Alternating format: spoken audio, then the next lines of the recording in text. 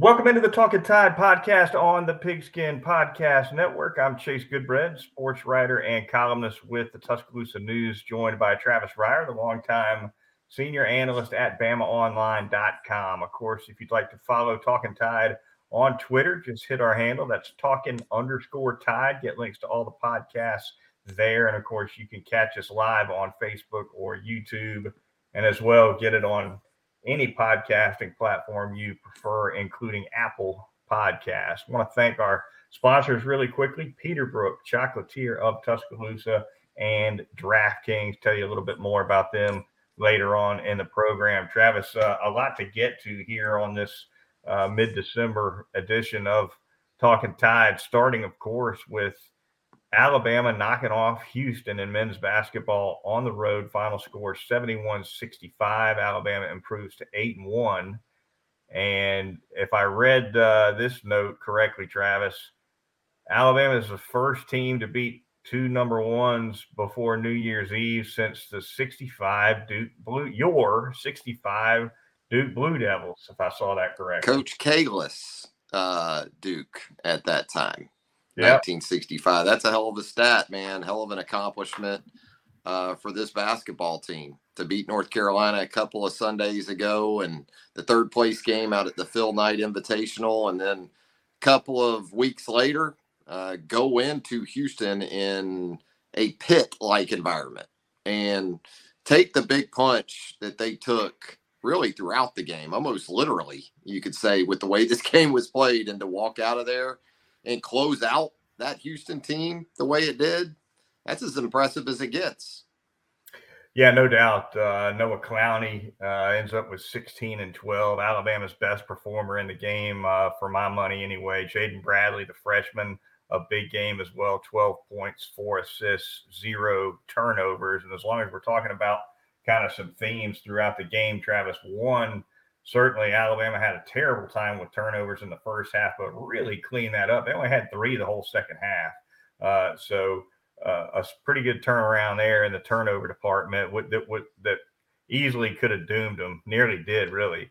And then, but on the other hand, they did so much better rebounding the basketball than they did against Houston last year. They ended up with a pretty mild rebounding edge of 44-39. They dominated Houston on the boards in the first half, and Houston got back after them, rebounding the ball in the second half and kind of evened things up a little bit.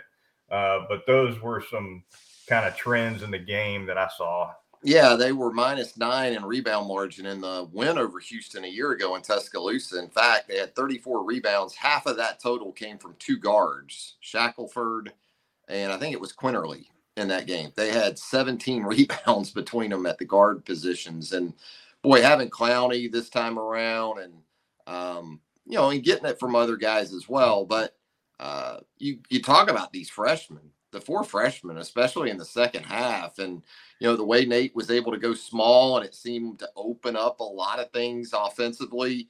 Jaden Bradley, for a freshman against that type of defensive pressure in that environment, he looked like he was there for it. You said it, no turnovers. And he had a plan for it. When you go against a defense like Houston's, which is going to try to smother you, especially off the ball screens, you're not going to have 5 or 6 dribbles. They love you to try to play ISO ball against them. But Jaden Bradley, when he would come off screens or he would take a dribble or two, he had the next play already in his mind. He was already identifying the open shooter, the open player, getting the basketball where it needed to go, and also getting into the paint, man. So I'm with you. Noah Clowney was very, very impressive. I had Jaden Bradley right there with him. But if you're into plus minus, which is essentially a stat that measures the team's success or lack of success from a point perspective while you're in the game, Jaden Bradley was plus 17. Ryland Griffin, another freshman, was plus 17. Noah Clowney was plus 5. And Brandon Miller, the one and done of the group, who was clutch down the stretch from the free throw line, he was minus 3. So the other 3 actually were on the positive side of plus minus, and Brandon was on the minus. But just good stuff, especially there in the second half. And kudos to Nate for making some adjustments and getting that group on the floor together some. Yeah, definitely want to touch on Miller. Before that, though, I want to zip back to some of your comments on the way Houston likes to play defense and what they invite on defense. The turnover factor we talked about getting cleaned up in the second half. You got to look at Javon Quinterly, Travis. Rough game, rough first half, 13 minutes, 4 turnovers. Really didn't play in the second half. It was Bradley Show along with Sears in that second half. And, Quinterly, 4 turnovers is an awful lot for 13 minutes. And Quinterly's that one-on-one guy that wants to go ISO with you here and there. So definitely a connection there. Yeah, Brandon Miller had some of those struggles too, right? You understand, he wants to help his team, and he is their top scoring threat. But that's a tough defense to go 1-on 2 or 3. And Houston, they demand that you put the ball on the floor. They demand that you dribble the basketball because they're not going to give you open looks from 3. But again, if you take more than 2 or 3 dribbles, that's what they want you to do too. Because they've always got help coming. It seems like they're just really good defensively. We knew that going in, and and the game was played in a way that it was, I thought, fairly officiated. And you figured Alabama had to get to the free throw line against that kind of defense, and they did it. Chase, 32 trips, didn't shoot it particularly well from the line in the first half, but second half was better. Yeah, maybe the most curious, remarkable, eye-opening thing that can be said about these 2 wins collectively over number ones, North Carolina and Houston, Travis, is that they were able to accomplish that with their leading scorer shooting 4 for 29 from the field combined in those games, a 4 for 21 and an 0 for 8. Yeah. It says a lot about the depth, really, that Nate Oates has brought in and what he can get out of so many other different guys against a quality opponent. Like you said, though, Miller pulled himself up by the bootstraps at the free throw line for sure. He scored Alabama's last 6 points at the line and kind of iced it, which you like to see from a freshman who struggled and maybe a different freshman doesn't have his head in the game enough to do that down the stretch. Yeah, and look, there were some performances too that you look at the stat line and it doesn't really tell the whole story. I thought a guy like Namari Burnett defensively, along with some others, did a nice job against Sasser. You knew Sasser was going to look for his and try to get his. So kind of offset each other with Miller taking the donut from the field, and that Marcus Sasser for Houston goes 2 of 11 from the field, 0 of 3 from 3. He makes 5 free throws. But as far as the star power is concerned, the 2 marquee guys sort of negated one another, washed each other out. But Alabama certainly had more than enough from a supporting cast perspective to get the job done. You look at bench scoring, and with what Alabama was able to do there, I think it was 27-10, Alabama's bench, which you're kind of getting used to that at this point. I think it's starting to look to me like Nate Oates sees Namari Burnett as a guy who can be his defensive stopper off the bench. If you're bleeding defensively early in the game, you can pop Burnett in there and he can give you some minutes against the other team's best guard. And with his length and the way he plays defense, kind of eat that guy up a little bit. He played a lot against Sasser. Go back to the Liberty game. Oates did pretty much the same thing he did with Sasser. He did with that Liberty guard who was averaging a ton of points, ate that guy up. That to me, that's kind of what's developing for Burnett role wise. Yeah, he can guard a couple different positions. But if you ask him to take on like a 2-3 type, 2 guard, small forward type, with his size and his physicality, he's still coming back from an injury too. I think he's back. I don't think he's, still struggling with that, but there's still some things to clear there. And he's doing a good job. He really is. And again, the collective effort, man. Look at Gurley's stat line. It doesn't look like much, but I thought he was big in the game with 6 rebounds. They to get the 44 rebounds, it took more than Noah Clowney hitting double digits. They got solid production from Jaden Bradley at the point guard position with 5 rebounds. Brandon Miller didn't have a great offensive game, no doubt about that, but he did have 5 boards. It wasn't like he just sulked and didn't try to help out in other ways. So they're all in. I think that's probably the biggest takeaway for me for this game. More so than anything we can look at from the box score or watching the game in terms of statistical production, intangibly, man, this team showed you they've got a chin. And I know it's just December. We saw some of these type of wins a year ago, and it didn't translate to conference play. But I'm seeing more from this team that tells me it will this time around. It's a different team. It's a different team in so many different ways. Nate Oates mentioned in the post-game news conference after the Houston game that Bradley's deep shot is still a work in progress. And that makes sense when you watch him play because he likes to get most of his shots off around the rim, Travis. But he's a pretty thick guy. He's built well, and he's got a whole lot of quickness. He can handle the ball. He can defend. It looks to me like maybe if the 3 is a little inconsistent, that might be the last frontier for him. Then he'd pretty much have it all, right?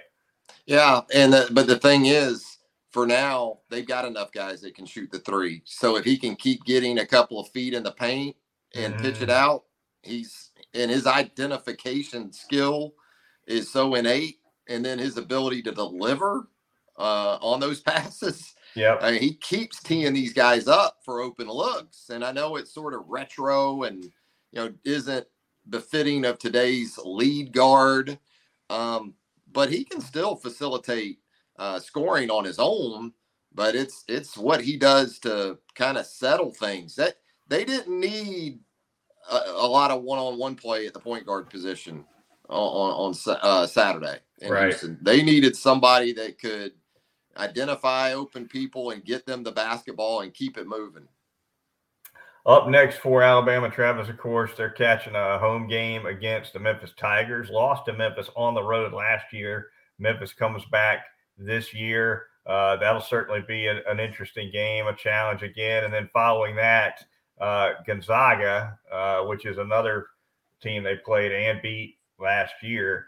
That game, though, they played that game in the Northwest last year. I forget what town, but they're playing it in Birmingham this time around. That was in Seattle last year. Yeah, and Memphis, another one of these teams, like Alabama hit the portal to bring in guys like Mark Sears and Dom Welch. Well, Memphis has got a real one in Kendrick Davis, the SMU transfer. He's the reigning AAC Player of the Year, and he went for 27 in a win over Auburn on Saturday. So this guy can really go, and they've got some other guys that have washed out or moved on from that program that were problematic for Alabama in that matchup in Memphis a year ago. But DeAndre Williams is back. He's another old guy, just like Davis is. And you're talking 5th-year guys. So that's where your maturity gets challenged once again on Tuesday night, not just in terms of what you're going to go against as far as opposition and personnel is concerned, but also it's a pretty quick turnaround, man, from Saturday to Tuesday. And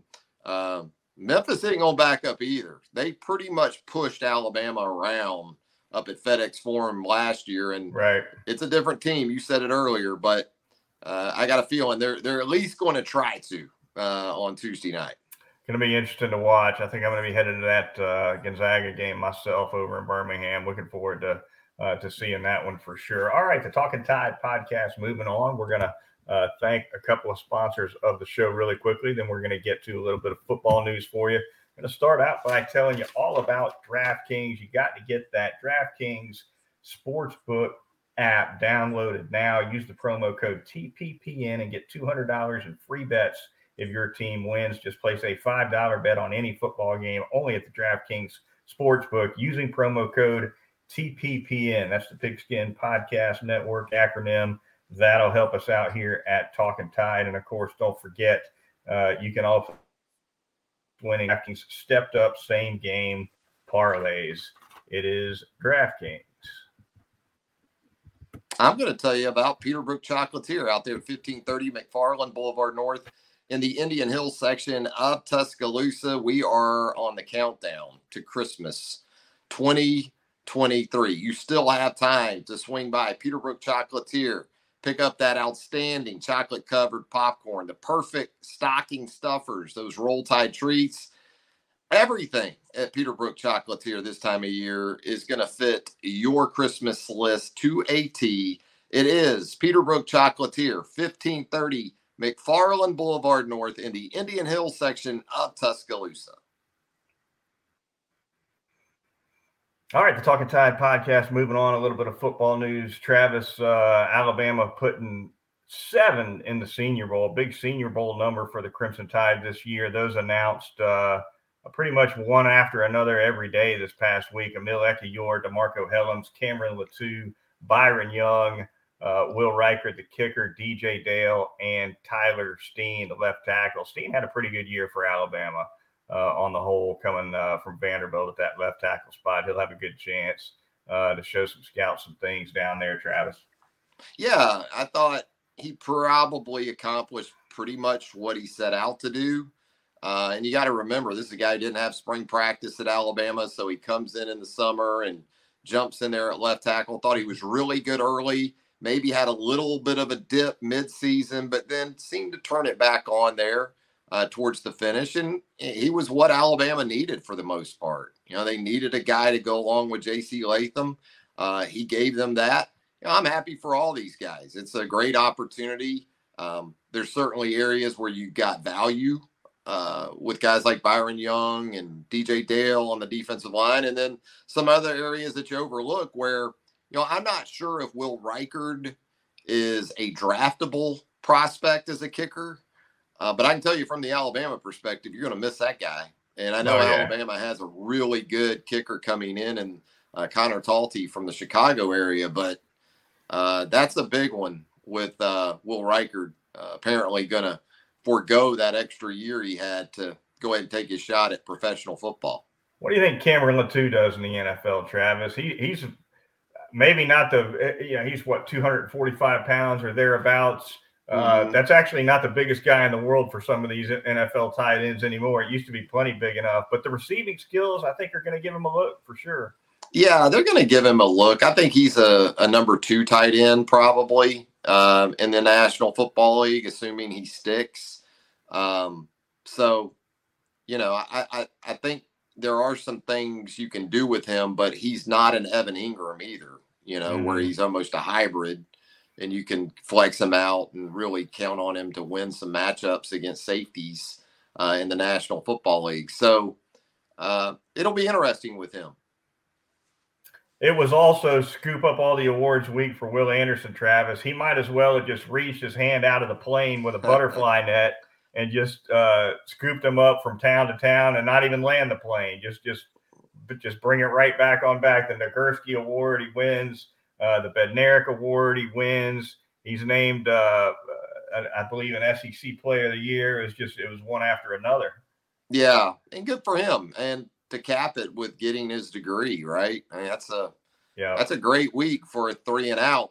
You know, it's a guy that wasn't in Tuscaloosa all that long, but you talk about checking boxes, won a national championship, won an SEC championship, National Defensive Player of the Year, All-American, got his degree. Yeah, that's a sweet run for Will. I didn't see it before we came on the air. I think he was up for the Lott Award tonight as well. I don't know if that just got announced or what, but at any rate, certainly a crazy week for Will Anderson. Also, Travis, something we have not touched on since our last podcast, Charles Kelly reportedly moving on to Colorado. Deion Sanders with the first theft, if you will, from a Nick Saban staff. I would imagine that'll be a fun time. You'd like to be a fly on the wall when they're getting powdered up with makeup for that Aflac ad, just to see if Charles Kelly comes up, right? Yeah, Charles Kelly probably as much as anything has done a really nice job as a recruiter. Yes, you are recruiting with Nick Saban at Alabama. But Charles Kelly's reputation as a recruiter has been really good for years. So I like that if that's going to be official from Deion and CU. I like that for Colorado from a perspective of recruiting as much as anything else, because he certainly is recruited with a dynamic head coach in Nick Saban, and I don't know how much more dynamic you can get than with Prime here in the future. He got 2 4-stars in one day the other day, so it's already happening. Yeah. It's headed to Boulder. Synergy, they like to call it. Synergy. I kind of like it, Travis. I enjoyed those years in the '90s when the Buffs were as relevant as they've probably ever been. Yeah, they didn't always have the greatest human beings, on their rosters in that old Big Eight. But yeah, they had some great teams. Darian Hagan, Eric Bieniemy, Cordell, Michael Westbrook, I believe, at wide receiver. Yep. Yeah. You're out of the gate. I've trying to think of a couple others, but yeah, there's no doubt. Had some really good teams out there, man. All right. Lastly, Travis, some unfortunate news. Mike Leach hospitalized, Mississippi State head coach, of course. And there is a word here as we record on a Sunday night that things are looking dire, frankly. Ross Dellinger of SI, certainly a very credible reporter, and I think a couple of others, Travis, reporting that the situation is critical. You absolutely hate to hear that for Mike Leach, and the school this happened right away before the news, that this is serious. They announced Zach Arnett was going to just kind of take things over when the school announced Leach was just headed to the hospital, which struck me as a move that you don't do if the coach is just going in there for tests or something. Right. Yeah, and apparently Leach was at practice on Saturday, and then this happened here in the last 24 hours. Just unbelievable. I mean, to hear how this is sort of progressed or regressed, or however is the best way to describe the situation. Because the way you think of Mike Leach is, just the personality and lightheartedness and life of the party and the quote everybody wants, and to go from that to what we're hearing on this Sunday night, it's totally unfathomable. And you just send out the very best you can to his family and the Mississippi State community and the coaching community as a whole. Yeah, stress always seems to be a topic when something like this happens with a college football coach, especially one at the level where the pressures are so high. But as you kind of intimated, nobody personifies being able to handle stress better than Mike Leach as a college football coach, at least in the way that he projects himself. Now, maybe that doesn't necessarily mean he doesn't have a lot of stress on him, but outwardly he's affable is the best word to describe it. Yeah, and it's a long season, man. And you don't know, we talk so much about injuries and availability involving players, but these coaches put themselves through an absolute hell with the work weeks throughout a season. And, sometimes there's illnesses that are just kind of, not going to mess with it, not going to worry with it. Got to get this plan ready for the Egg Bowl. You know what I mean? Right. And these aren't young people for the most part. There's young coaches, don't get me wrong. Mike Leach, I think, is early 60s. 61. And so, the small things can become big things very quickly once you get to an advanced age, into your mid-50s and beyond. That is going to do it for this edition of the Talkin Tide podcast. Certainly thoughts and prayers out there for Mike Leach. For Travis Reier of BamaOnline.com, I'm Chase Goodbread, sports columnist with the Tuscaloosa News. You can catch up with us again, I guess, next Sunday night, Travis. Maybe we'll come back and recap that Alabama-Gonzaga game. Huh? I have a couple. I have Memphis and then Gonzaga. And so, we'll have plenty. Sounding like a lot of fun. All right, that'll do it for us. We'll talk to you next time right here on Talkin Tide.